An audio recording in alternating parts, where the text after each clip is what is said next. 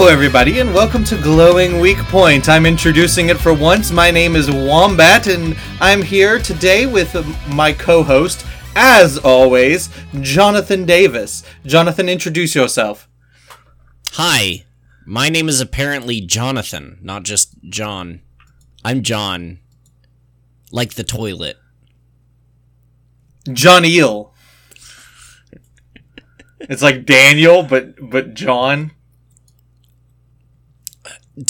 How do you feel about people that go by Dan versus Daniel? I don't feel anyway. Okay.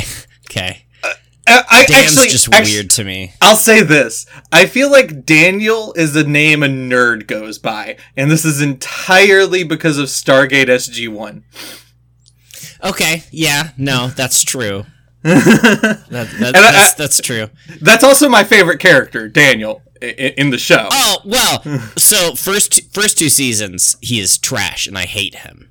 But he ends up evolving into one of the best characters in the show. Like, the problem is not Michael Shanks or Daniel as a character. The problem is how they write him. And how they write him is as a dickhead who excuses and ignores atrocities and misdoings because I don't want to interfere with their culture. It's like, dude, yeah. Rape is bad. He's also super fucking whiny, like, in the first few seasons. He still has some good really episodes, but...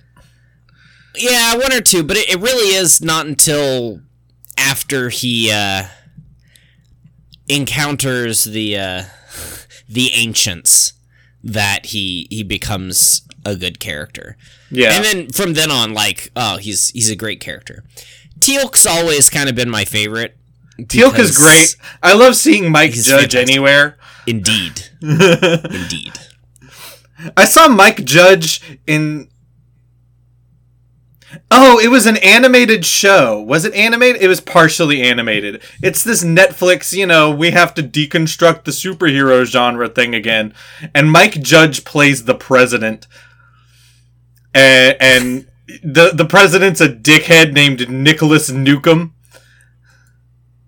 And for the, 2 minutes tops that the president is on screen, it's just amazing. Mike Judge just puts his all into every character he ever plays. So, Mike Judge is the guy creator of not Family Guy, but King of the Hill. Beavis and Butthead. And I'm thinking of Christopher Judge. Christopher Judge is, yeah. You said Mike Judge so many times, I was like, who the fuck is Mike Judge? I legit just got their names confused. It's Mike Judge. It's Christopher Judge.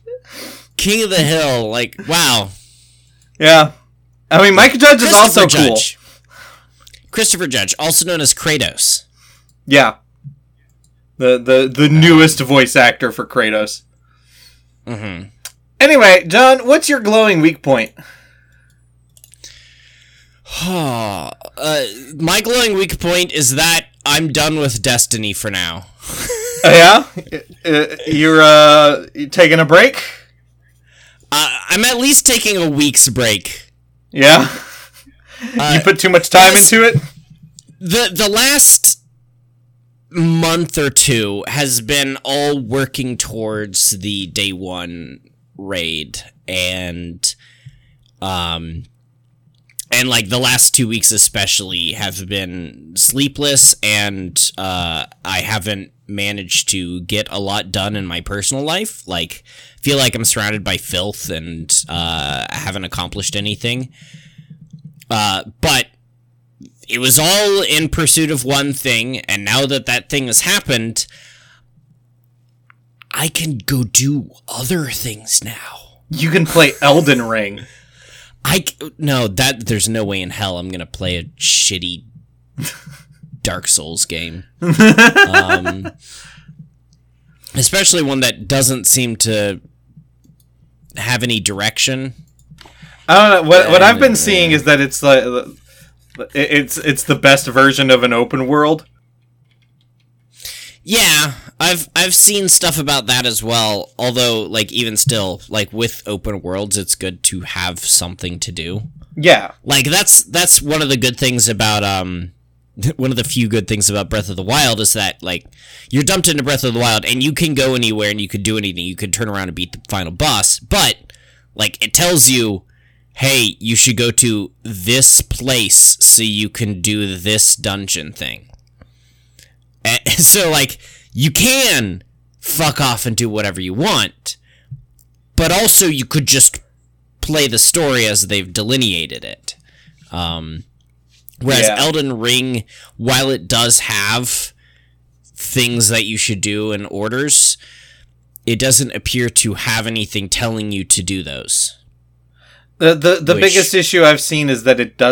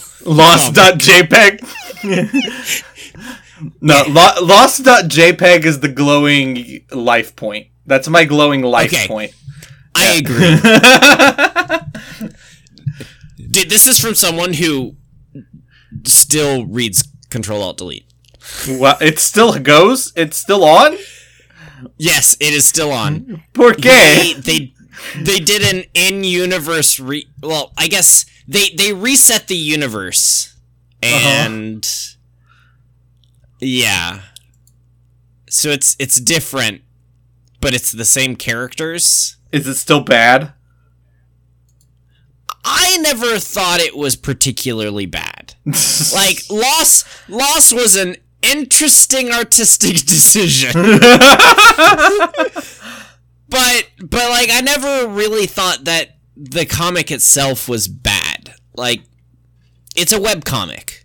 What do you expect? The issue was and this issue kind of pervades a lot of webcomics of its time, but it was never focused.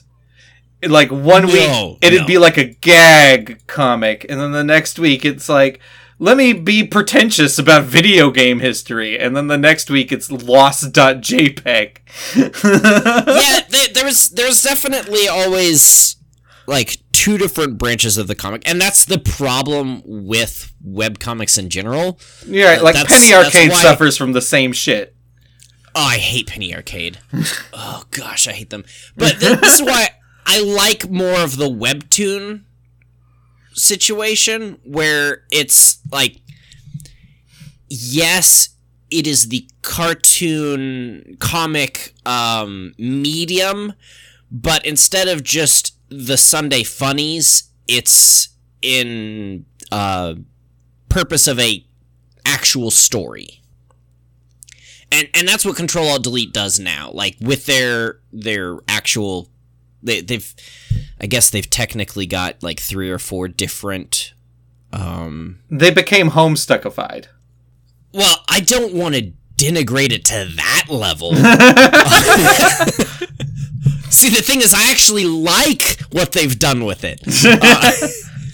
So Control-Alt-Delete early on had 2 different things it was doing. It had the weekly funnies of there was something in the news and now I'm making a joke about it. Or I thought of something funny, so I'm making a joke about it. And then they had the I'm telling a story, but I have 4 to 6 panels and I have to make it amusing in some way. And then there's lost.jpg. Because it's a comic. It's gotta be funny. And that's the thing I disagree with necessarily, is like, it doesn't have to be funny. It doesn't. Just tell a story. And that's what I think webtoons are really nailing. Because, like, I follow 3 different webtoons. Well, I guess one of them's done. The manhwa that I read was on Webtoon, and it wasn't funny. Like, there was no jokes each one, but it was good. Like, I enjoyed the story. I also read Suitor Armor, which is a fantasy. I wouldn't call it romance, but there is technically some of that in here. Never heard of either of these things. Even though I know you told me about one. It just tells a story. And there's another one that is more of the funnies, like weekly funnies thing. But it's not talking about, like, whatever's in the news that particular week. It's telling a story, and it does so humorously. So each week it adds to the story, but it's funny. Whereas, like, I think with webcomics nowadays, it's like, you have to be funny, and you can't tell, or if you do tell a story, the story has to be funny in every single frame. And Control-Alt-Delete suffered with that early on, and I think he was trying to do the thing that Webtoons does now, where he was like, let's add some more seriousness to this, because Lost.jpg isn't funny, and it was never intended to be funny. Like, no, that's what's so jarring about it, is everything up to that point is meant to be funny.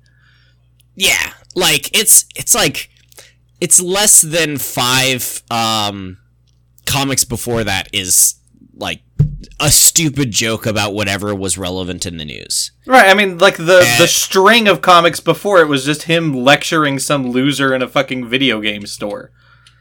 Yeah. I'm actually pulling it up right now to see what the previous... I think it's legit, like it goes from a few comics of him talking to some dude in the video game store to him getting a phone call and then lost.jpg. Yeah. And it's like... What? What?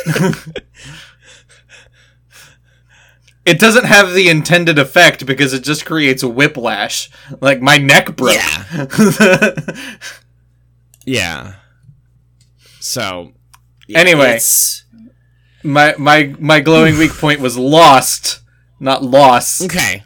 Yeah. The TV show. The TV show. Went for forever. The cultural milestone that I missed. Yeah. How is it now that when it goes, and now this person's going to die? Find out next week on click for next episode. Well, I don't think it ever makes it to the find out next week on Lost. Once the credits hit, it's just like, hey, let's watch the next episode. And I'm like, yeah, I'll watch the next episode. But like, doesn't every single, or most episodes, I won't say every single, don't most episodes end with a cliffhanger? I can't remember. My brain's dead. From Not the last really. I'm almost at the end of season 1, and most of the time, every maybe 3 or 4 episodes, I'll say there might be a cliffhanger kind of ending. Thank you. But most episodes just end with like some kind of resolution between two characters who had like the main story of the week. Yeah. Or sometimes not even a resolution, but just like a statement about their situation and how it's not going to change, and they're just going to have to live with it. Because they're all stuck on an island. Where are they going to go? Yeah. Like, what are you going to do about Sawyer? After you've tortured Sawyer, you kind of just have to live next to Sawyer post-torture. Don't worry, it'll get weird when you get to the part where they have flashbacks and flash forwards, and also there's just people that are not on the island, and they do things with them as well. I will say, I like weird. Season 1's flashbacks. I like them a lot. Especially, and I don't even like these characters that much, but Sun and Jin's flashbacks are phenomenal. Because their world before the island was just a K-drama. It's just a K-drama. And it's great. I have never actually watched a K-drama. No? No. I've heard so much about them because, like, my mom has watched them, and one of my best friends from childhood is super into it. Mostly because his sister was, and she went to Korea even.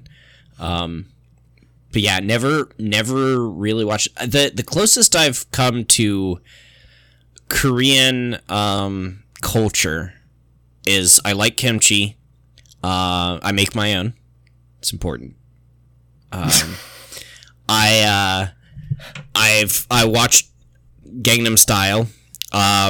I watched one of Bong Joon-ho's films. It was the Snowpiercer. Wasn't Parasite? Which is...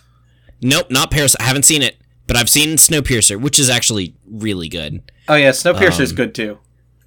Yeah. That's not really a Korean movie though. I mean, Chris Evans is in it.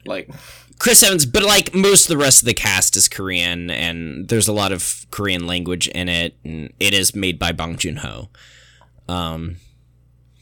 I feel like only two major characters are actually Korean. Everyone else is white.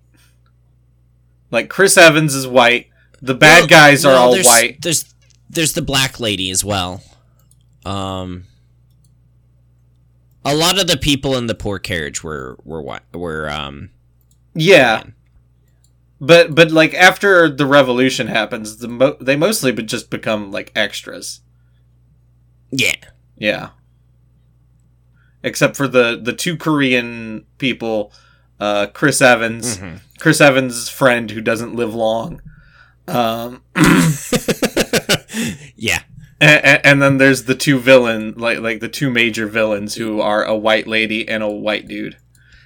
Yeah, I guess the three major villains, because there's the original one back in the...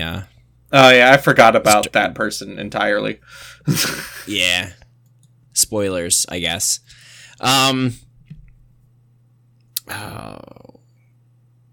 Yeah, no, that's it. That's about as much as I've done anything with Korean culture. Yeah, their storyline is like Jin is super in love with Sun, but Sun's dad is like a rich guy, and Jin comes from a fisherman's village, and so he has to prove himself to her father in order to be able to marry her. But once he takes on a job with her father, then the dark side of her father becomes apparent, and he starts having to like perform hits on people.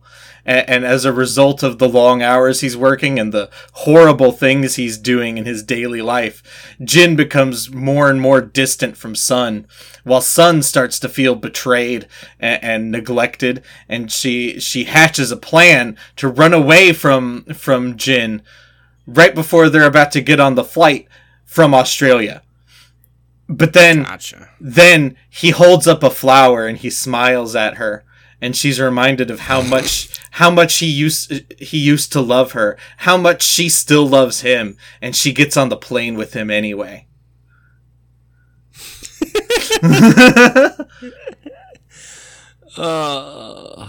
And then it's revealed that Jin was actually going to run away with her to America and hide from her father and live a normal life again with the woman that he loves. And all those plans were shot down when the plane crashed on the island.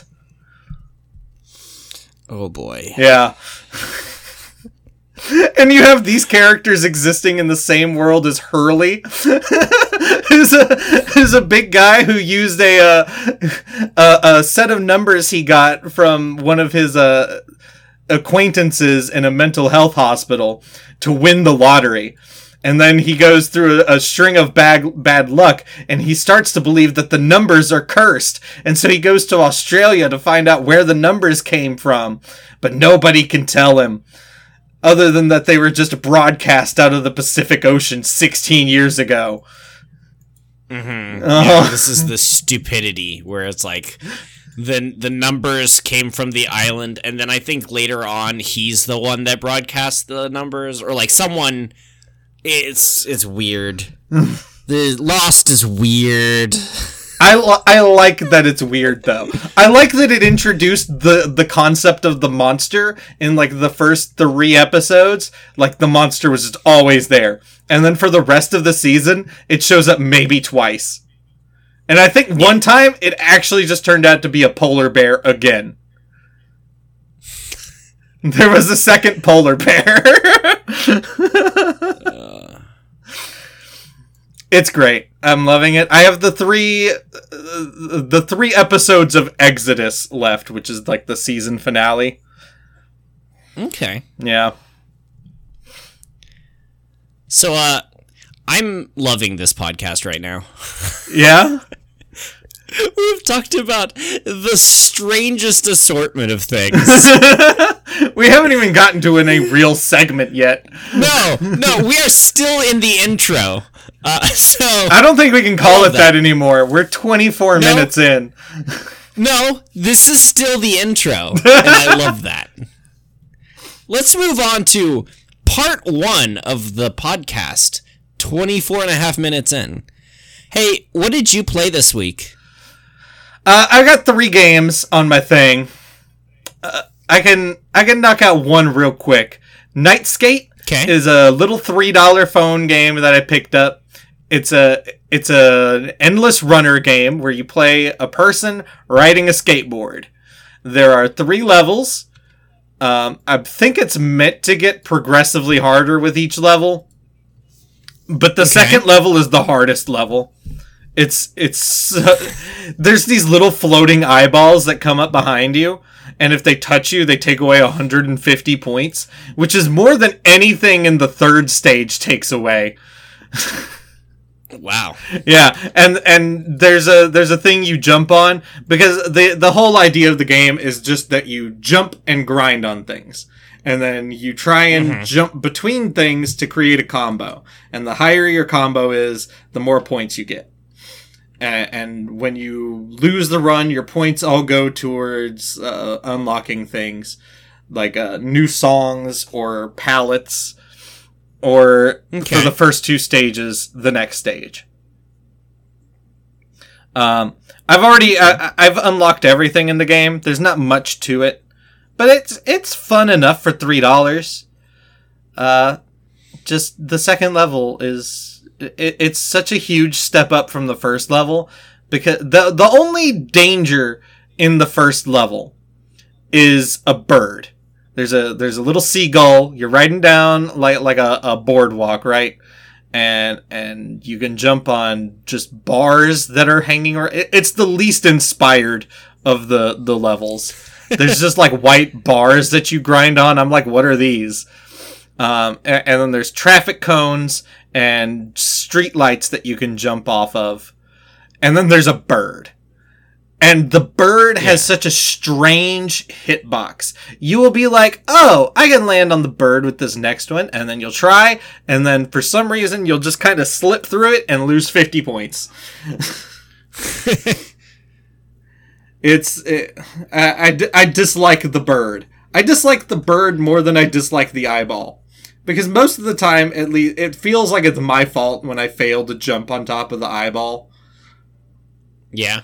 Yeah, but with the bird, it just kind of feels like bullshit.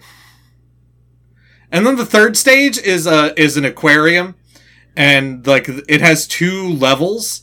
Like you're riding along the top level at the start, and that's where you're gonna mostly be. And it's pretty safe-ish. There's like a little robot that has spikes on it, and if you hit that, then you're gonna lose points and also lose the run, because it's gonna like stop you. Mm-hmm. Yeah. But then there's a lower section that you can enter through pits to get to. And it's like pipes. And for some reason the pipes have spikes on them at corners and shit. And of course. And you're just moving so fast, and there's spikes up top and spikes at the bottom, so you have to jump between pipes. And then sometimes there are fish, and the fish look like silhouettes, so you think like, oh, well, the fish can't hurt me. And then the fish hurts you. Of course. Yeah. So, why John, not? What did you play? I played Destiny. Yeah? All right. Sound bummed. Well, I thought we weren't going to talk about games this week, but then the people who are behind the labor union behind Kotaku, the Gizmodo Media Group Union, has decided to go on strike, and all of the news things that we were going to talk about. Well, yesterday they did get a deal. They got a deal, so they're not on strike currently, I think. Although their name still says GMG Union is on strike, but their pinned tweet is "We won, we have a deal." And it's from 22 hours ago. Yeah, I guess... But that was too soon for me to get news together. Yeah, and, we just don't want to cross that picket line. So we decided not to do news today, and the problem is that Kotaku is, like, the best video game outlet for, like, real news. Because Polygon and IGN have some stuff sometimes, but if you go to their websites, it's a whole lot of just basically press releases for games. Yeah, and if you really want like the industry news, then you have to go to Gamasutra, which I guess is now Game Developer, but like Game Developer is a terrible name. It's like. I hadn't even heard of this. But oh yeah, well that's because you're not actually in the industry. Gamasutra was the original name of it. Oh, I knew of Gamasutra. Calling it that. Yeah. I didn't know they had changed their name, which explains why I haven't seen anything from them in a minute. Yeah, they're now Game Developer, which is terrible. That's the least search engine optimized name imaginable. Yes. Yes. But anyways, yeah, I played Destiny. This was the week of prepping for the last minute prep for the raid, and which I was already ready for. And so we did that, we got ready for the raid, and then the raid happened, and we all jumped in, and Bungie fucked up a little bit. Oh no, what did Bungie do? So you remember how I said day one of the new season, there were no bugs, nothing a problem at all? And like in the past there have been, but like, yeah, it was a struggle. It was not good. There's anteater errors all over the place. We just kept getting booted to orbit, and we couldn't get to the first encounter. So most raids have a starter, not encounter, but it's like, here's one of the mechanics of the raid, and you've got to fight through these enemies, but like, it's not a real encounter. You don't have like limited revives, and it's not timed or anything. You just have to get there and figure out the mechanics to get to the place. And it's always fun. It's always a cool little mini encounter. And we couldn't get through it to get to the actual raid because we just kept getting booted halfway through. Oh no. So, and a lot of people were having this issue. In fact, one of the biggest day one raiders was like, they didn't finish the game until like 14 hours later, partially because of this, because they were locked out of the raid for like 2+ hours. Damn. Then they just sucked for the rest of it, and they were very salty about the first bit, but they had no chance. They sucked ass. There was lots of salt from them of like, we would have been world's first if it hadn't been for all those errors, and then they showed off their gameplay, and it's like, no, y'all just didn't know how to do this one. Yeah, like when the team that who actually got world's first, so world's second. Okay, first of all, clearly it wasn't us. We did not get world's first, putting it out there now. I'm a little disappointed that we sucked so much. Did you get world's fourth or fifth? We'll get to that. So, world's second didn't have any problems getting into the raid. They had no errors at any point. Lucky. But they got world second still. World first couldn't get into the game for like an hour to 2 hours because of all the bugs. And they came out world first, which clearly shows that they are the best. Like, without a doubt, they were fantastic, and they deserve the win. And then this other team, the one I talked about, who is one of the leading contenders, except for the fact that they didn't, like, the world's first beat it like 6 hours after the raid came out, despite the fact of them not getting in until like 2 hours in. This other team didn't beat it for like 12 hours. Twice the time. Like, you didn't have a chance. No. Like, bitch all you want about Bungie screwing you with the errors. You suck. And it made me happy because they were salty.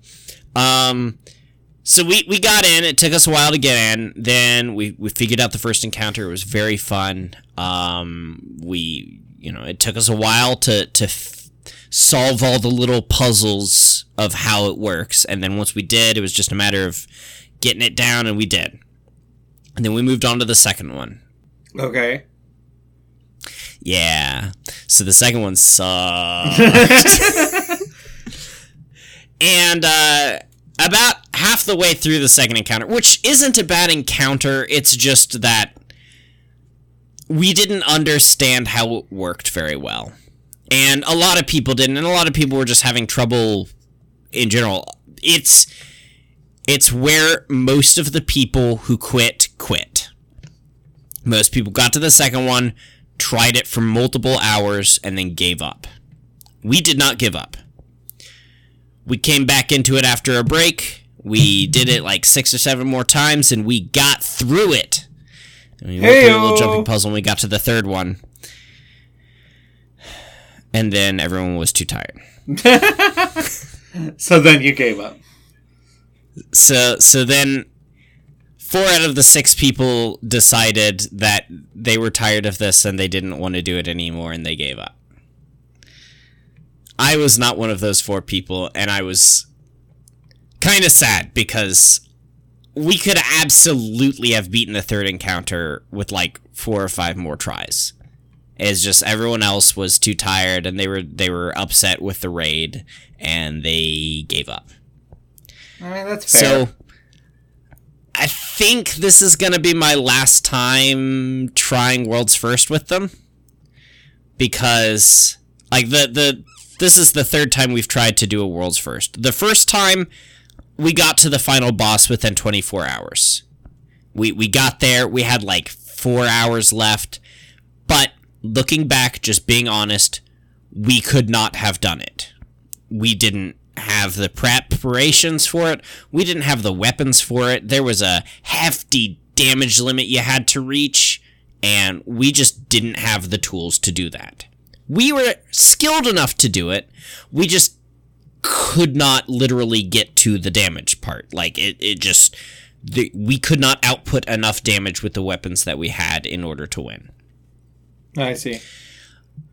The second World's First, we did the same thing we did this time. We got to a point, we got to the final boss, and then people just were not willing to think outside the box. We're not willing to listen to potential changes, and we did not get it.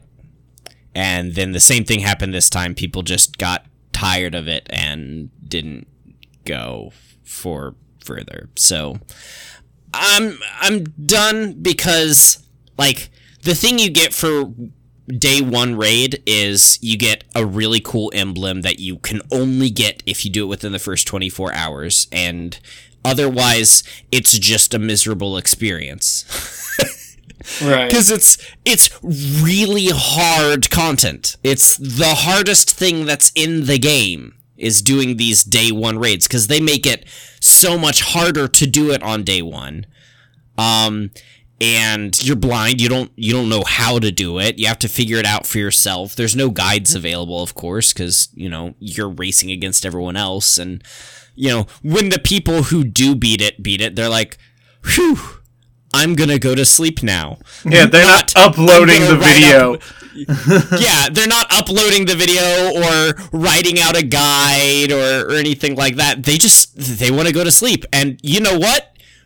Please do, because you're exhausted at the end of it. Yeah. But yeah, like, it's tiring, it's hard, and if you don't succeed, then you've wasted 24 hours. Like, if you do day 1, you either complete it, and you get a cool emblem that I would never take off ever. Like, no matter how shitty it might look, that's staying the fuck on. Or you fail and you've wasted your day. Because you could say, well, I like the challenge. There's other challenging things in the game. You could go do that. If you like the challenge because you want to complete it. So that goes back to, you should finish it. If you just want to do it blind, hey, guess what? You can wait 24 hours and do the raid blind and not be a pain in the ass because you're not 60 light under level and everything's harder. You could just go in, not look up any guides, and play it blind. Right. So I feel like I wasted a lot of time, especially since with all of the errors that Bungie had with the servers and people getting booted, they decided for the first time ever that they were going to extend the time for the quote-unquote day 1 raid. And they gave it an extra 24 hours. So that's 48 hours for you to get the day 1 raid. And we took advantage of that. We went and we had 7 hours of sleep and then came back into the game to do it. And we still bitched out of it. Wow. Like, this was our chance, but no. So it's either time to find a new group or to just stop trying this altogether. Yeah, and that's kind of what I'm thinking is for the next one, because first of all, the next one's just going to be a re-release of a previous raid from D1, so I'm just not gonna do it. Like, sure, you can have World's First or Day 1 for the Destiny 2 version, and it'll change a little, but I'm just gonna sit out. I'm gonna actually have a day to myself and come in the next day and play. And maybe the one after that. But yeah, it's disheartening to put in a month's worth of work getting ready for this, making sure I had all the weapons, building my loadout, making sure like I had the right mods applied so I'd have everything perfect, and then to just quit. Yeah. It's a bummer. It's sad. Yep. So, enough about Destiny 2 for the future.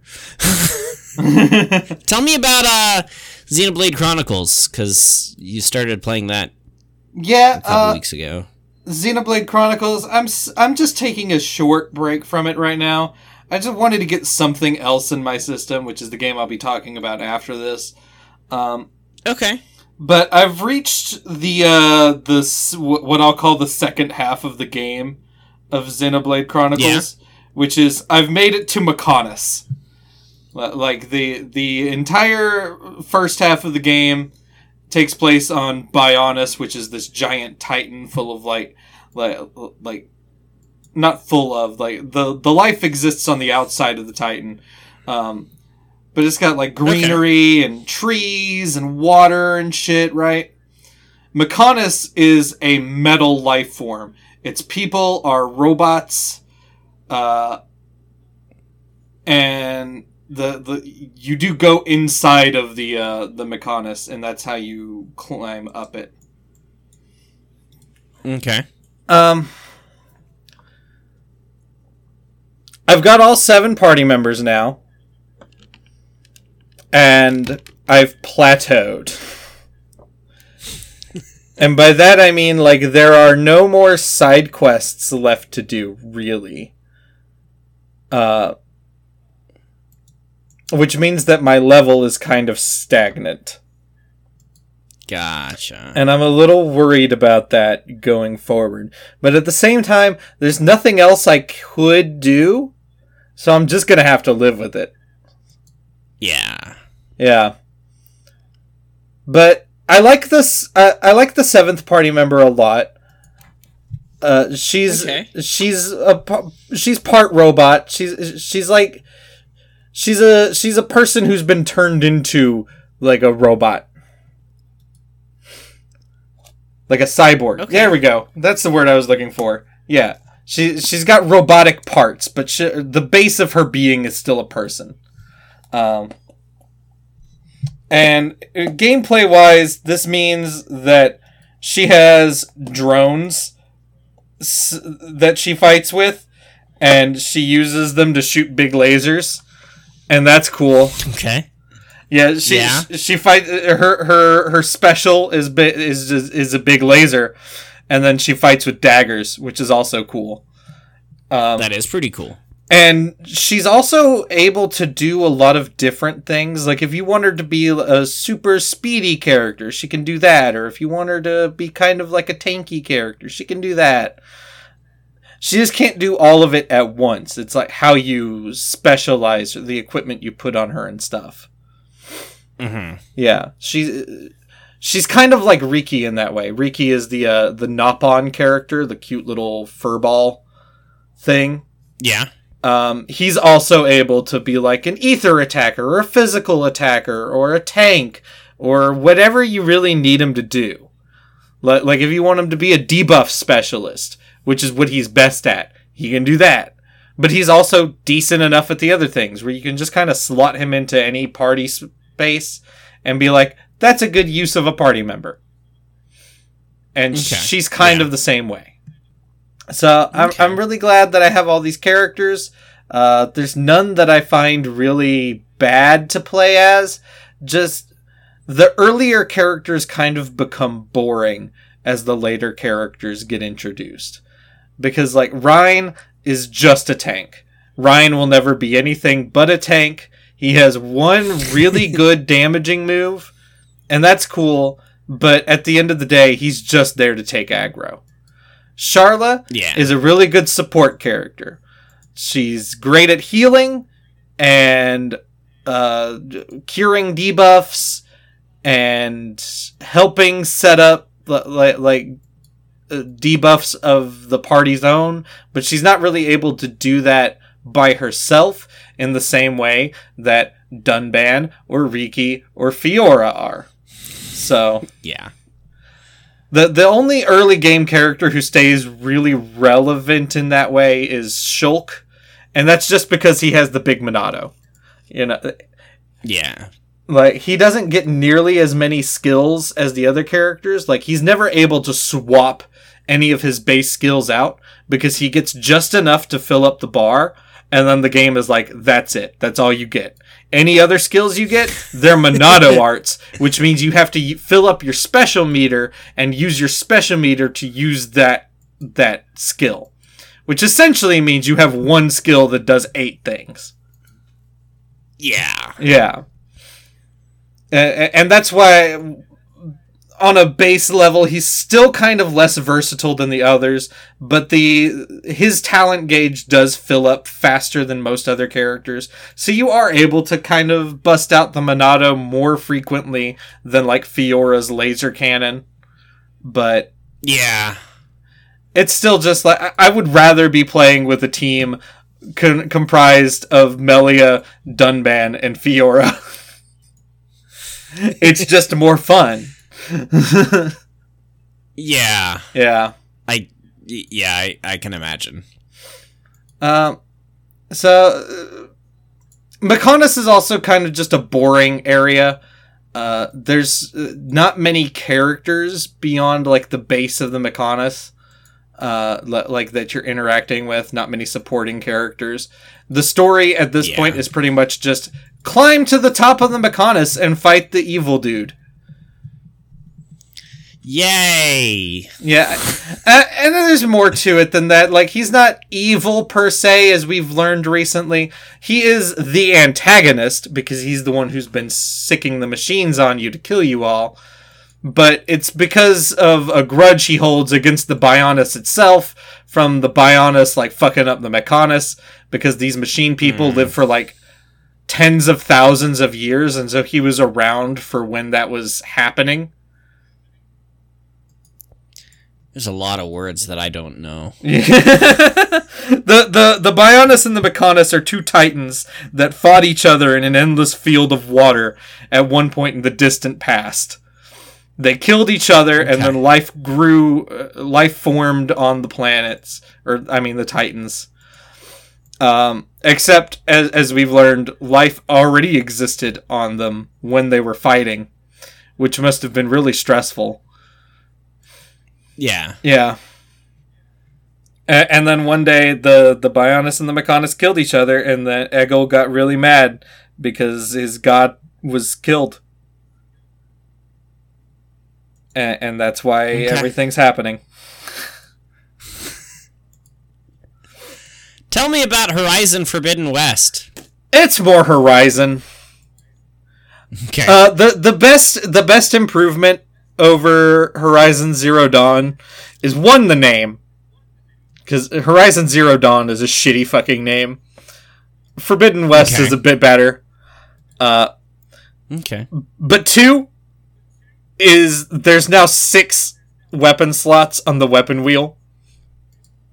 Oh. Yeah, in Zero Dawn, you had 4, which meant you really had to be particular with the weapons you were using. If you didn't want to just be switching them out of the menu all the time, which I don't like doing. Yeah. So it's really nice to be able to have 6 weapons on my thing. And so I can have like a hunter bow that is specifically for dealing just impact damage. Just a shit ton of impact damage. And then I have a second hunter bow on my wheel that has poison and frost arrows. And so that can be like, oh, I want to trigger elemental things. Then I will use this. and it's a weapon I'm still familiar with, so I don't have to like relearn something. Yeah. And then I have like, what's up? No, keep going. Oh, okay. And then I have like my precision bow, which is my favorite weapon. It's the one that like you draw back really tight, and then it fires a really strong shot. And if you're a good aim, you can like one shot a lot of monsters, a lot of machines with that thing. I'm half decent, so I get a few one shots in. A better player half would decent. Be always. Gotcha. Yeah, a better player would be always one-shotting them, but I'm half decent. Okay. A weapon I never used much before, but I'm using a lot now, is called a warrior bow. It's like a short range. It's not like a crossbow, but it allows you to like rapidly fire arrows. But not in the way, like in the first game, there was some kind of, like, rattler or something that acted as, like, an arrow machine gun. It's not that. It's kind of like having a pistol in your hand that shoots arrows. Okay. And I've been liking that for when I fuck up and get spotted by machines. It's really useful. Yeah. And then the other weapon I've been using a lot is a spear thrower. Ooh. It throws explosion spears. So like an axolotl? No, not axolotl. Atlatl, that one. I don't know what that is. Oh, okay. But basically, you throw a javelin, and it sticks against the machine, and then a few seconds later, it blows up. So it does damage when it hits the machine. And then it does more damage and also will like blow components off and stuff when it blows up. Nice. So if you're a good shot with that thing and you're able to hit the machines with them, it's really good. The issue with it is you cannot throw a spear if you're crouching, which means you cannot be hidden while you're doing it. Yeah. When you do kind of have to be standing. Yeah. While you're aiming it, you're allowed to move around, but when you actually throw it, you do have to stop.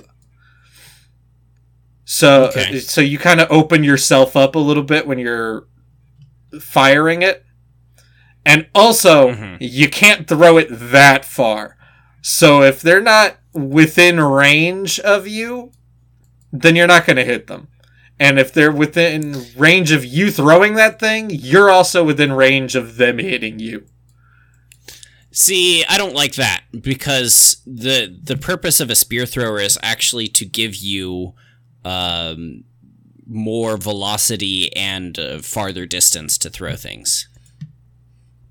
Yeah, like that's the entire purpose of an atlatl is the term for a spear thrower. It lengthens your arm and makes it so that you can throw the javelin with greater velocity over farther distances. Like I think it gives you mid-range capabilities at best. There's definitely nothing long-range about it. But they can be further away and you be able to hit them than like with the warrior bow. The warrior bow, they really have to be like right up on top of you for you to reliably hit them anywhere. With the spear thrower, they can be a bit further away from you and you be able to get the hit in. Okay. Yeah. And then other weapons that like have returned are like the Tripcaster, which throws out ropes. I've never liked the Tripcaster. Even though I'm using traps a lot more than I did before, like, I prefer setting up traps to using the Tripcaster. Yeah. I don't know. I just don't like how with the Tripcaster you have to shoot at one point on the ground, and then you have to find another point on the ground and shoot, and then you have to make sure that it's within the range. Otherwise, the rope is too long, and so it doesn't work. And it's I just don't like it. I like being able to be like, here's a blast bomb. I set the blast bomb down, and then I coax an enemy into walking into it. That's good. I like that. Okay. So that's kind of been my focus is like sneaking around, using the precision bow to one-shot enemies, and setting up traps to catch them unawares. And then when shit goes really bad, I fall back and use the warrior bow or the spear thrower. Okay. Yeah. Sounds like fun. The story is there. I feel like I'm playing it less for the story than I was for the first game. I feel like this game I'm really just interested in shooting big robots. Okay. Aloy's a dick, but it's fine. That it gives her more character than a lot of like open world protagonists get because she's a dick. But it's also sometimes like, could you just be friends with one of your friends for a second? No, we can't. Like, she's spending a lot of the game holding people at arm's length and being like, no, I have to do this by myself. And it's just be nice to Varl. Anyway, those are the games I played. Cool. We've also well, do we even want to talk about anime? Because we can talk. We're an hour in. So here's the thing: is I don't have a topic of the week. I didn't come up with one. I don't have one. Gotcha. So we can talk about anime, and then we can do game facts, and then that can be the podcast. Okay. Yeah. So we'll cut that out then. No, I'm leaving that in. So, okay. Yeah. Well, so we also have anime to talk about. Yeah. I mean, there's one big one. There's one that I had you... We were about to start recording, and then John's like, I haven't watched this anime yet. And I said, well, I really want to talk about that one, so let's wait on recording for a little bit so you can go watch that episode. John, could you tell why I wanted you to watch that episode? So we're all caught up on Realist Hero, and in the past, Wombat has had some issues with the fact that there's just out of nowhere slavery.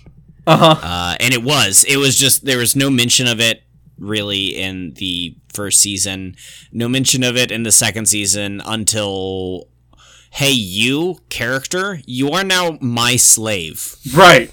And it's like, wait, what? That's a thing? and it was really badly done, because you'd think, like, if you're going to make a character have a slave, then maybe, like, have slavery be a thing before this point. Because, honestly, at that point, you could just take it as, I am now instituting slavery. Right! That's how you could read it. Because there is no evidence that there's slavery before then. Like, maybe there was a mention of it in season 1, but... There was not. I can't remember that. Like, honestly, you could just watch season 2 and be like, wow, he just enslaved that person and created slavery. And then they immediately go on to mention how, like, it's a standard thing and it's a thing that happens. But, like, you'd think that they'd have had slaves anywhere in the show previous to this. Put them in the background. Have them, some, like... this person's a slave keeper, or, these people over here working in the fields are clearly slaves or something. No, like, it was just slavery. Like, yeah, it jumped out at you. And then they've mentioned it a couple times since, and it's always been gross. And one time it was a joke. Yes, there's never a time where slavery isn't gross, but, like, there are tiers to this. There are levels to this. And the one time where I was like, haha, you are now a slave and you get whipped by your other person, by your master, And but don't worry, it's an okay whipping because it doesn't leave marks. We use a special tool that only inflicts the pain to your mind. It doesn't actually hurt your body. Yeah. Like no, that doesn't make it better. That's so you're still whipping a person. That episode happened, and I was like, wow, I didn't know that they could make this worse, but they did. We got to the newest episode of the show. Yeah, and just a quick reminder, Realist Hero has not been great this season. No, it's been bad. Season 2 has just been bad. It's not been great. I wouldn't say it's bad. There have been bad episodes, but as a whole, it's just been kind of, well, it's there. It's like after episode 3, it's been bad episodes. Yeah. So yeah, like now, and then with the slavery stuff on, like, it's been bad despite, or not including the slavery bits. The slavery bits push it over to being like, this is bad and also gross. Yeah. And so then we get to this episode, which starts out with slavery. This is the slavery episode. Right, it doesn't start out with slavery, it's just all about slavery. In fact, the episode opens with Soma and his, gaggle of women discussing in his harem slavery in the kingdom. His whole harem was there, every single one of them. So they're discussing slavery in the kingdom, and then Soma's like, well, if we use that, then maybe we can start doing something. And it's intentionally vague, and it's like, okay, well, what's the point of this? And then it's like, we could do that, and then it goes into the opening intro, and then it's like, hey, here's a slave trader named Ginger Camus. No, it's like, that is the last thing we hear, and everyone goes, what's that? And then it goes the opening, and then immediately goes into a history of slavery. Oh, that's right! It spends like 2 or 3 minutes explaining slavery on the supercontinent. Like, slavery is a terrible thing, and in our world there's these people who thought of slavery this way, and sadly slavery's still an issue in this world. And then it goes to a slave trader, and the entire storyline is focused around this slave trader who, as slave traders go, is one of the best. That's a low bar. Considering he still owns slaves. Yes. And sold slaves. Yes, and then even to the end, it's like, it got grosser in a way.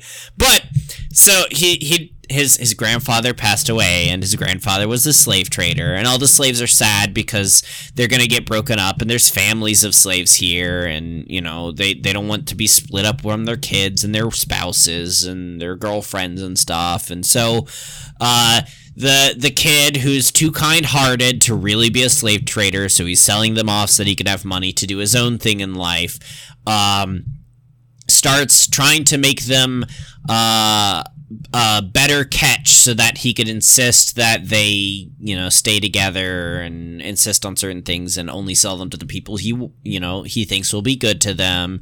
So he clothes them and feeds them and gives them education. So he treats them like human beings. And then eventually, due to a recent mandate from the king, the people, anyone who is in charge, as in is a knight or a lord or something, has to be able to keep their own area fine. Like, they have to be able to uphold their own area. They need their own personal bureaucracy. They can't just be feudal lords being like, give me all your grain, and I will drink wine and laugh at you and spit in your face. Which, like, how has this not happened before? How can you not manage your own territories? Like, that was the term they used, to manage your own territories. How can you be given territory and not be able to manage your own territory? Right, like, who was managing it before? Yeah, they need someone to, you know, who can read and write and do arithmetic and stuff to actually run it for them, because they're all stupid. And normally they'd go out of their way to find, like, other people who are like them that could do that, except for they're all employed by the government at this point. So they go to the slaver and they're like, hey, we'll give you anything you want in order to buy your slaves. And he's like, cool, well, you can have them, but I want lots of money, and you have to, like, treat them carefully and take families together and stuff. And they all agree. And then it, like, cuts forward in time. All of the slaves are sold except for the one who told him at the beginning that he should be nice. And it even mentions as an aside that, like, yeah, and they said that they'd free them about the last slaves that were sold. As if, like, no, yes, it was grosser than that. I made sure that all the slaves would be freed, except no. And yes, you're right, it was grosser because not only does he free the slaves that he purchased, he's going to marry them. Yeah, he takes them as his wives, the slaves that he bought. Like, I don't feel like it matters that you freed them, because it's just an inherently unequal power imbalance there. Power imbalance, yeah. That's why, yeah. It's bad. The whole episode is bad. and then Soma comes in incognito and he offers to buy the last slave, and they haggle about it, and the slave wants to sell herself to him so that the kid can have more money to start his own business. And then the kid blurts out that no, she's not for sale because I want her as an employee, and she's freed now.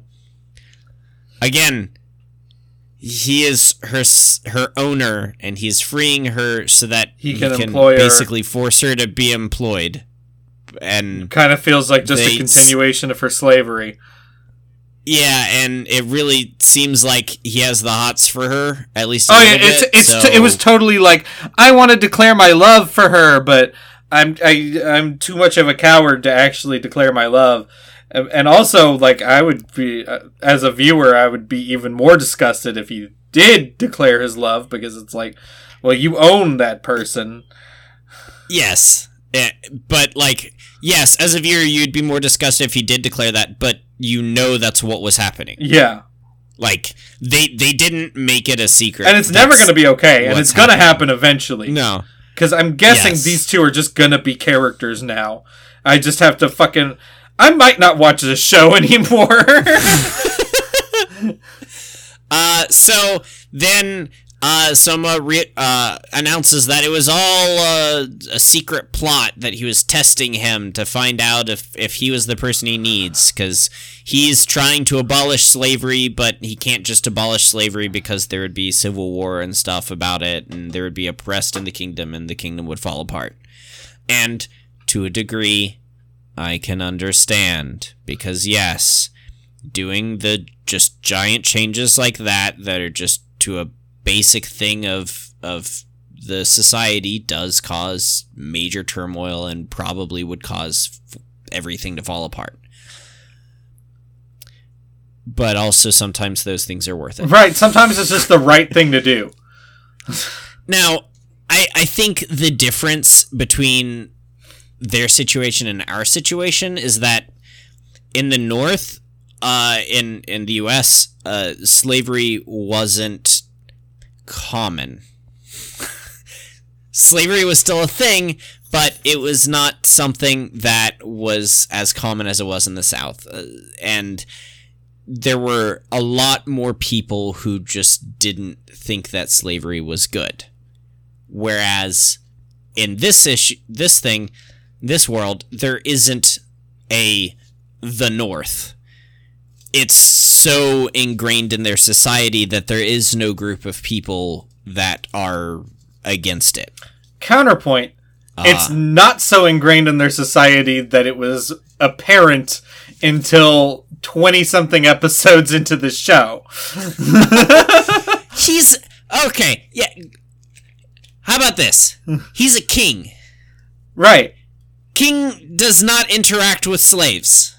But King so far has interacted with the bureaucracy, has interacted with the military, and has interacted with other countries. Does not really interact much with the common man. But that's the thing. The most is slaves could have come up at any point in this. They could be in the background, like you said, cleaning stuff up, and just make it apparent that that's what they are by using those fucking collars. You know, they have a very obvious, like, slave collar thing. Put those collars on people in the background, and then you're like, oh shit, there's slavery going on.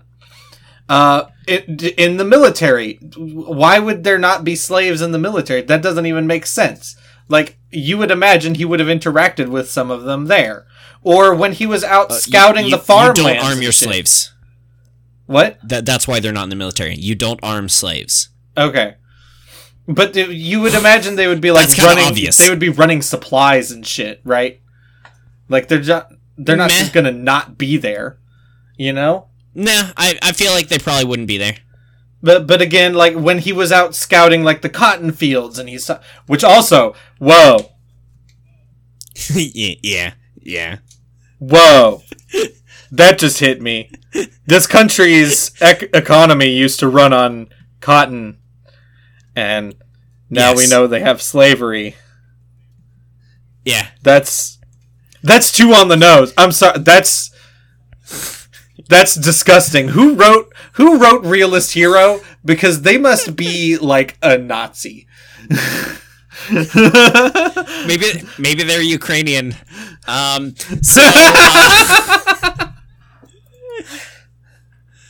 Oh Jesus! That hit me like a fucking freight truck, John.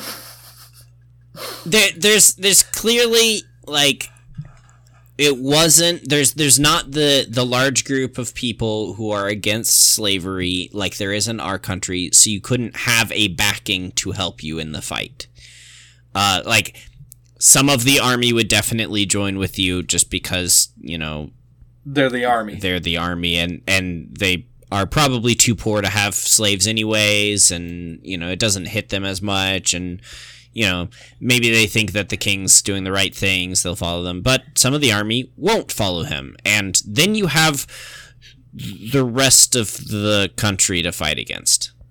So you have to change public perspective before you can do those fights. Like, look at America before the Civil War, when slaves were just common everywhere. Like, at the Revolution, there were slaves in every state.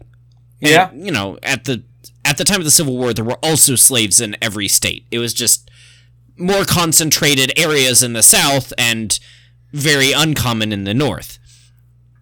But, like, at the birth of the country, there wasn't that difference. There was just slavery everywhere. Everyone had slaves, and if they weren't, it was because they were too poor. And that's sort of the point where he's at. It took time. It took people being freed in the North because a select few did find it disgusting and did free their slaves. Like George Washington freed all of his slaves except for the ones owned by his wife. He was a disgusting man as well. Right. But like that's sort of the point where we're at, where like George Washington wanted to free all of these slaves, but he didn't, which was wise because it wouldn't have worked. I mean, the thing is it's not a fair comparison, because it would have actually been very easy to do it after the Revolution when they're drafting a constitution. It's just that they wanted everybody who fought for freedom to be part of the same country.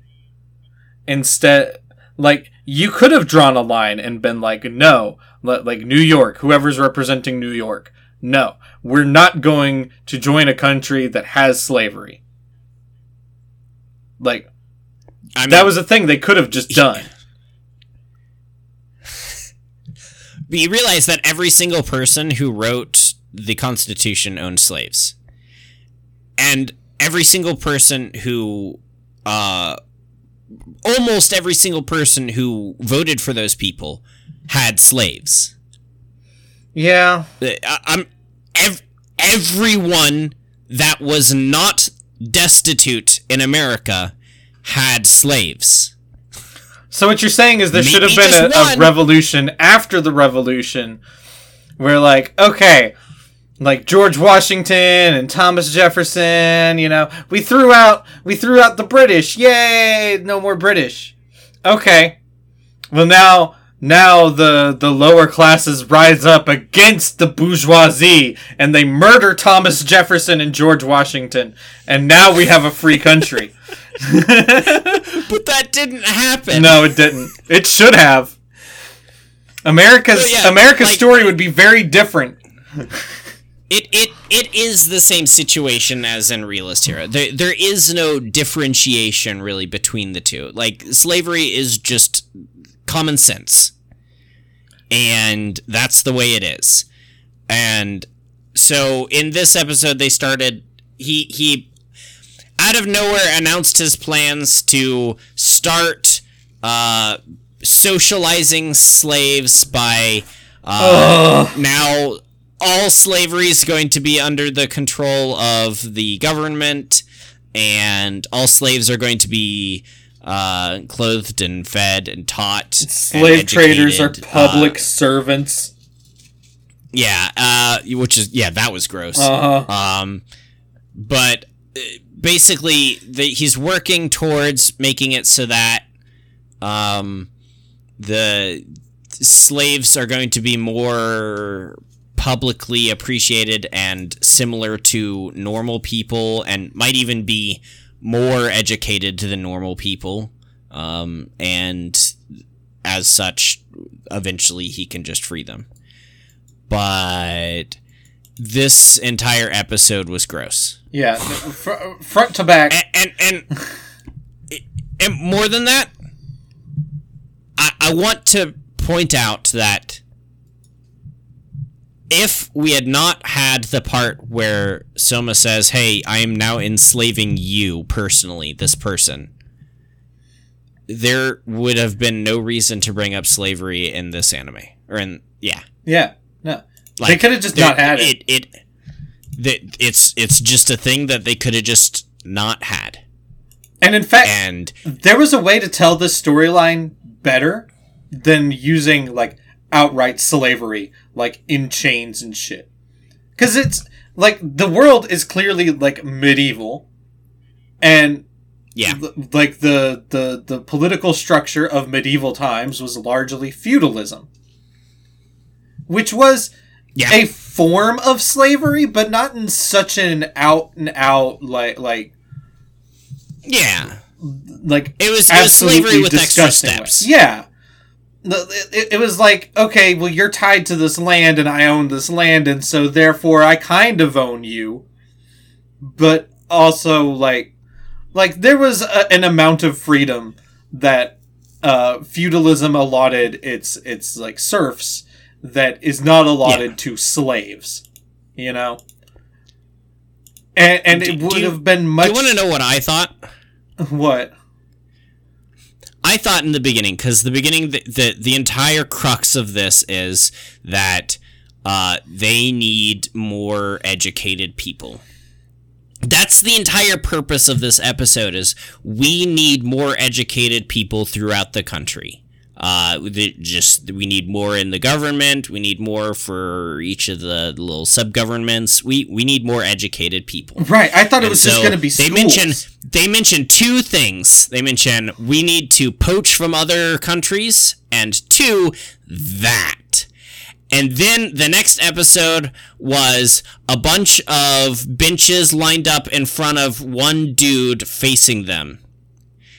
And my immediate thought was, okay, he's going to start a school. Right, we're going to start educating the masses. Education will no longer be reserved for those in power. We will teach everyone what they need to know. Yeah, that public education is fucking something he should have done from the beginning. Like, that should have been one of his first fucking it's things. A no shit, no brainer thing. Yeah. Like, it's honestly kind of wild it hasn't happened of yet. Democracy. Correct. And honestly, it got to that point where I was like, oh yeah, that is a standard of democracy, of modern countries, is having public education. Even dictatorships have public education now, because it's the standard for modern countries. But no. So yeah, this season has been trash. Yeah. Is there anything else you wanted to talk about? Like, I can just, as an aside, Genius Prince is still excellent. It's still going strong. Love it. Yeah. Every episode is better than the last. When it started, we were just like, this is just like Realist Hero, but like more boring. And now it's like, it might be the best anime I'm watching this season. It's pretty good. It's certainly better than she professed herself Pupil of the Wise Man, because that hasn't gotten any better. You're still watching it? Yes, I am. Why? Police in a Pod is still as weird as always. It's still like the police are doing important things, but hate everything about them. Like, hate the entire bureaucracy, hate what they're being made to do, hate the people who are doing it. It's weird. I don't know what to think. I still don't know what genre in the land of Leodale is. It's slice of life. But then sometimes it wants to have, like, big kaiju fights in the middle of a city.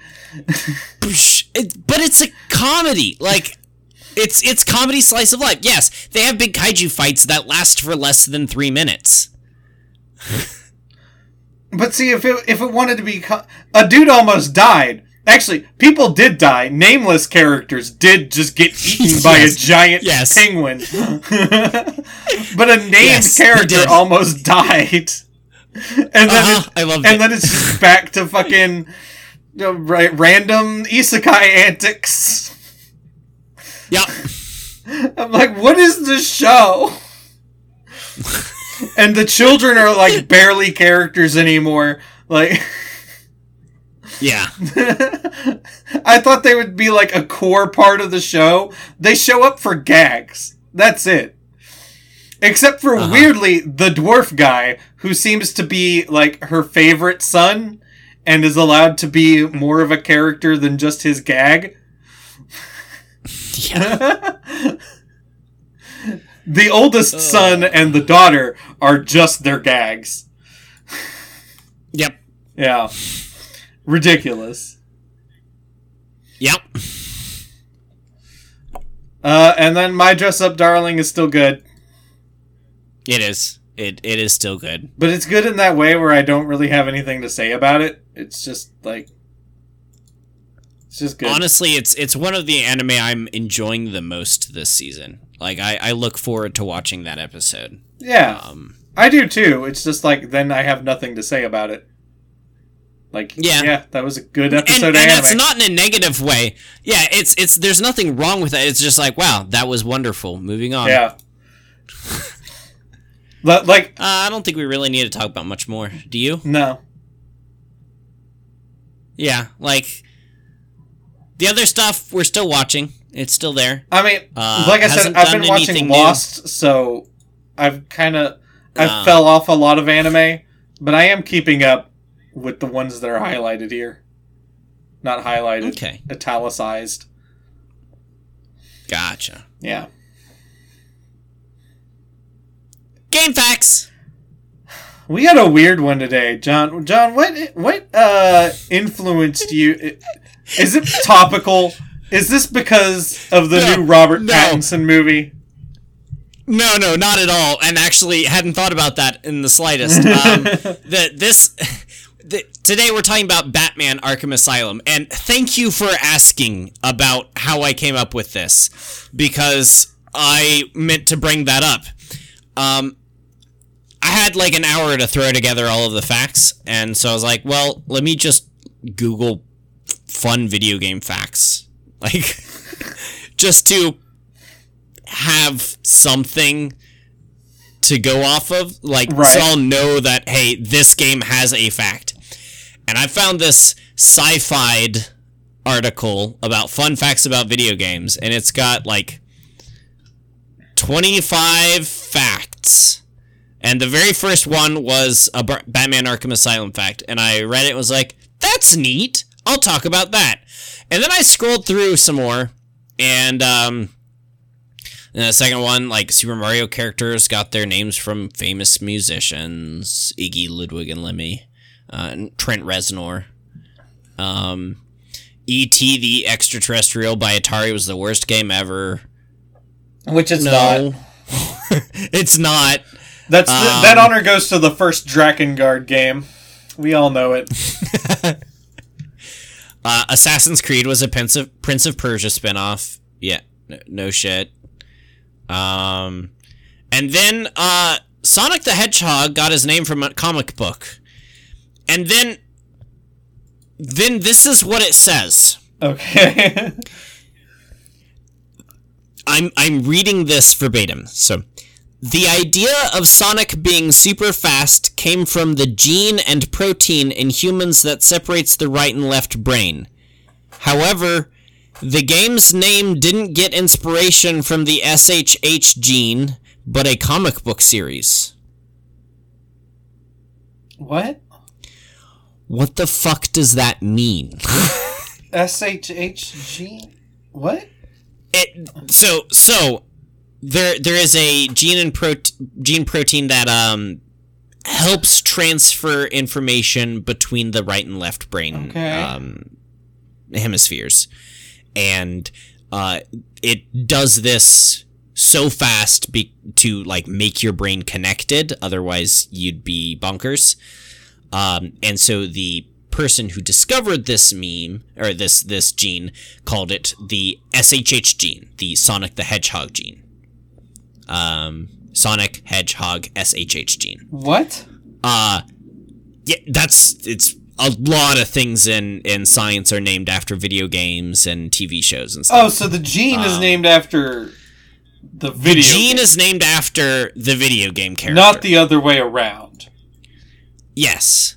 And Sonic the Hedgehog got his name from a comic book series that was written, and that's what they say here, except they also say he got the fact that he's fast from the gene, which came later. It's just blatantly wrong. Like, he got the fact that he's fast from the fact that his name is Sonic. Yeah. The idea of Sonic being super fast didn't come from the gene. The fact that the gene was fast gave it the name Sonic the Hedgehog because Sonic the Hedgehog was fast. And also, the comic book series that Sonic got his name from was the Sonic the Hedgehog comic book that the developer of Sonic came up with his wife to pitch the idea of the game to Sega. So it's not from a comic book, it's from a storyboard. It's not from a... Yes! The name Sonic the Hedgehog came from the fucking Sonic the Hedgehog. Right, from the creator of Sonic the fucking Hedgehog. What the fuck? So, what is this fact? Like, what are they trying to say here? I don't know. I saw the first fact and I was like, that's super fucking neat. I'll talk about that game. And I scrolled down and saw that one and went, I need to verify the first fact I saw, because otherwise this was all a waste. Because that fact is not a fact. It's a lie. Okay, well, Batman Arkham Asylum, henceforth just Arkham Asylum, is a third-person action-adventure game developed by Rocksteady Studios and published by Eidos Interactive with Warner Brothers Interactive Entertainment. We're crediting a lot of people here. Yeah. So I looked into these because I was like, Eidos Interactive. It's been a while since I've heard of them, but like they were their own little publisher. Let me look them, and they're just Squeenix now. Damn. Another one swallowed by the Square Enix monster. Yeah, it's Squeenix Europe. And then I was like, well, has Warner Brothers Interactive Entertainment done anything notable? And then I looked at it, and apparently they bought Rocksteady. So, wait, doesn't Eidos make the new Tomb Raider games? No. Square Enix Europe does. Right, but I think the name Eidos is still in there. Doesn't exist. I think that the name is still in the credits. I feel like I've seen it. I think it... The official name for it is Square Enix Europe. But I'm saying it might be like a studio inside of it is named Eidos still. There's Eidos Montreal. Maybe that's what I'm thinking of. I don't know. In Arkham Asylum, you play as the superhero Batman, putting down an insurrection instigated by the Joker inside the titular madhouse as he attempts to create an army of super-powered villains. Have you ever played Batman Arkham Asylum? I haven't. I've never played a single one of the third-person Batman games. I'm not big on superhero games in general. And me either. I find Batman to be the least interesting superhero to want to play as. Like, if I was playing a superhero game. You know what? Batman would have a really great adventure game. Yeah, you're right. Like in the style of King's Quest or something. Like, bring back the world's greatest detective part instead of him just beating up low-level thugs. Like, that's the Batman I want to see. Well, he doesn't really beat up thugs in this game, as you'll find out from the next fact. The cast of characters in Arkham Asylum is rather long and star-studded, featuring Kevin Conroy, Arlene Sorkin, and Mark Hamill as the voices of Batman, Harley Quinn, and the Joker, respectively, reprising their roles from Batman the Animated Series. As well, the game features Bane, Killer Croc, Victor Saz, Poison Ivy, the Scarecrow, Clayface, and Commissioner Gordon. That's most of the actual villains. Who's Victor Zaz? He was he's a serial killer. He's a serial killer? Yeah. He's a pretty bad serial killer. Because I'm like, there's no Penguin here. No, the Penguin was in the next game, I think. Oh, okay. Or maybe it was the prequel game. That's something I forgot to actually write into a fact, was this game had a sequel and a prequel, and the prequel was not made by Rocksteady Studios, which is weird. Like, Clayface is such a weird pull to not also have the Penguin. Spoilers, Clayface is the chief enemy of the second game, except for not. It's actually Ra's al Ghul. Of course it is. Listen, yeah. Batman's villain always ends up being one of two characters, and it's the Joker or Ra's al Ghul. Mm-hmm. Everyone else ends up just being a pawn in their games. Yep. Developed by Rocksteady Studios, the team was very small, with just 40 to 60 employees in the whole studio, which technically made it one of the rarely heard of AA studios. The initial version was actually a 2D rhythmic action game, until they iterated on the best parts of that and ended up with the bestseller we have now. So, one thing is, Arkham Asylum was made right at the tail end of when AA studios, like, really had their heyday. Like, this is an early PS3 game, so we're coming off the PS2 era, and the PS2 was the golden age for fucking AA shit. So this is in that transitional period where, like, you could still have just a AA game. Yeah. Like, if the game was made today, it'd be a bloated fucking mess. There are still AA studios out there. In fact, pretty near you, there's a AA studio that makes the Darksider games, like the non-mainline Darksider games that are still pretty big deals. Are they? I never hear about them. Well, I mean, do you hear about Darksider that much? I mean, when the third one came out. Yeah. We are thinking of the same games, right? That's the one where it's like the Four Horsemen of the Apocalypse or the... Yeah. Okay. Yeah. Yeah, no. Like I remember the third one came out, and I remember there was like a tactics game? Something like that? I don't remember a tactics game, but... It was weird. It was like a top-down fucking like Warcraft-esque game. Okay. Yeah. I've never played a Darksiders game, so... Oh, no? No. I've played a bit of the first one. It is pretty good. Despite being a tiny studio, they were passionate about getting it just right. For example, one person's job for 2 whole years was just working on Batman's cape, ending up with over 700 unique animations and sound effects for. You're doing too much. Get that guy doing something else. That's unnecessary. You have 50 people to work with, and you got one dude working on a cape for 2 years? Yep. Do something else. Nope. There is also going to be an extended Scarecrow gas part with fourth wall breaking sanity effects, but the developers didn't want to be too off-putting to their consumers, as well as Nintendo having patented sanity effects with Eternal Darkness. I mean, that's a good thing they didn't do that, because the Scarecrow isn't scary. I mean, he is one of the better parts of the game. Is he? Yeah. Because he gets you with the gas, and then you have to fight.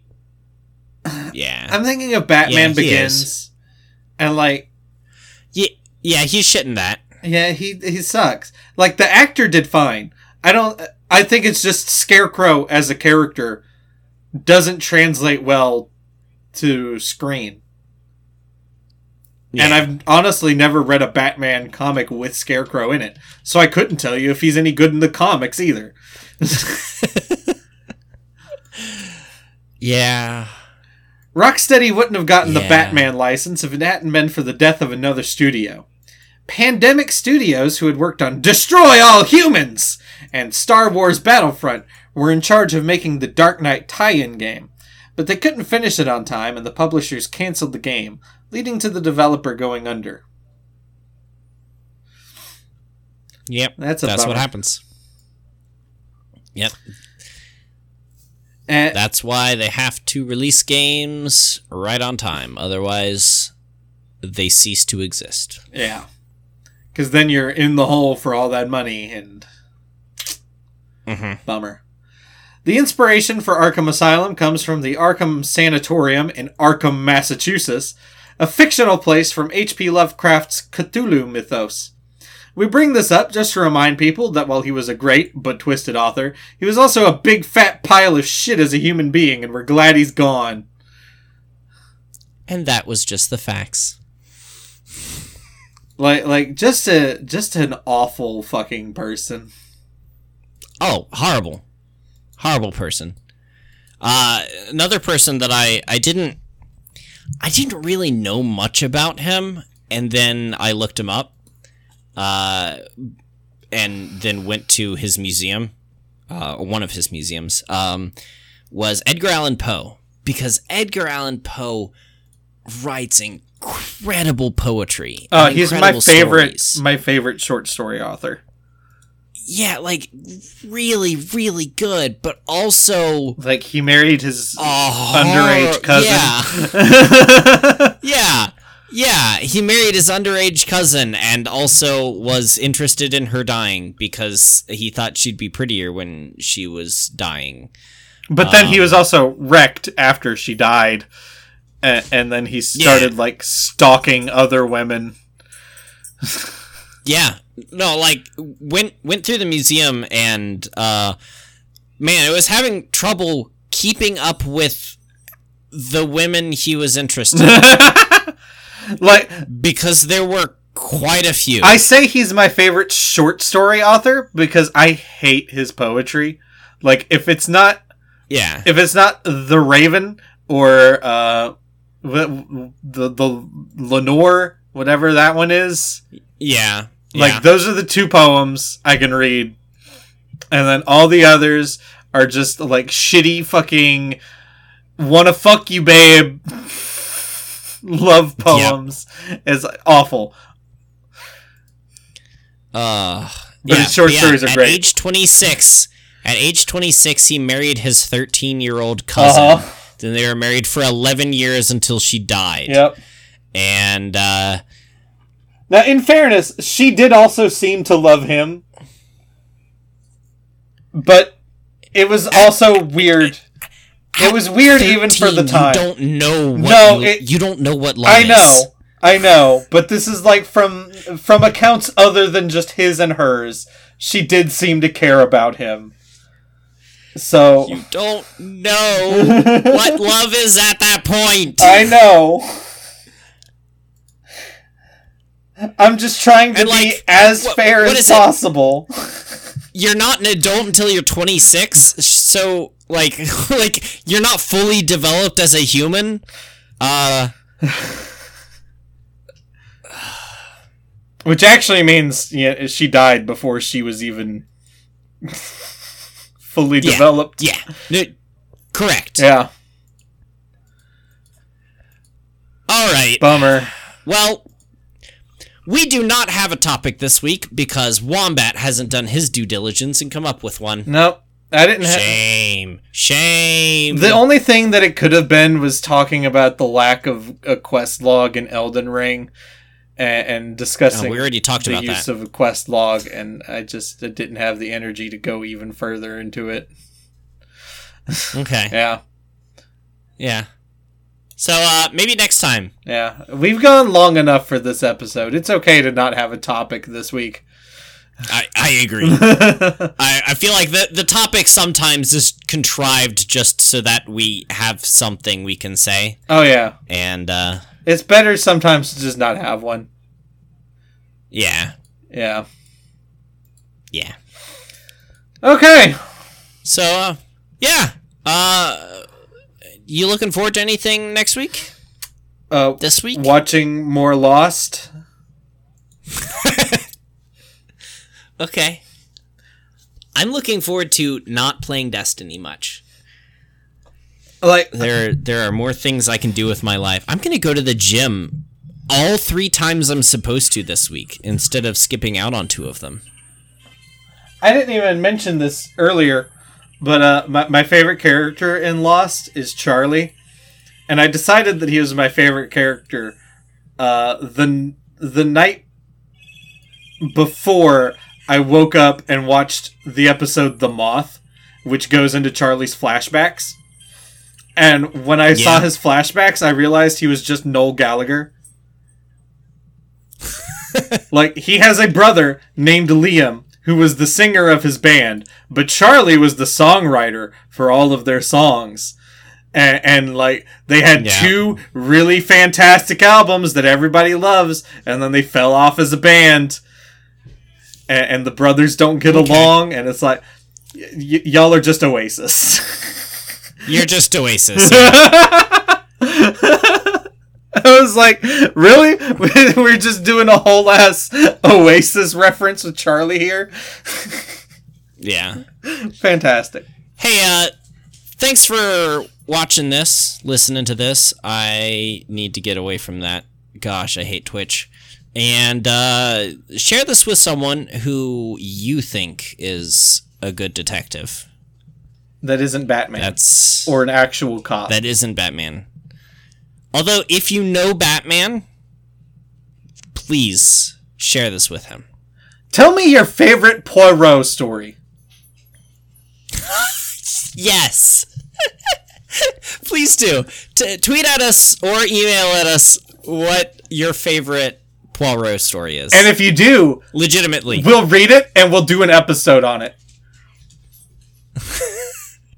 I am serious. Okay, why not? Okay, why not? Well, like, right. Poirot books are like $7 at Barnes and Noble. It's okay. Yeah. Bye. Bye.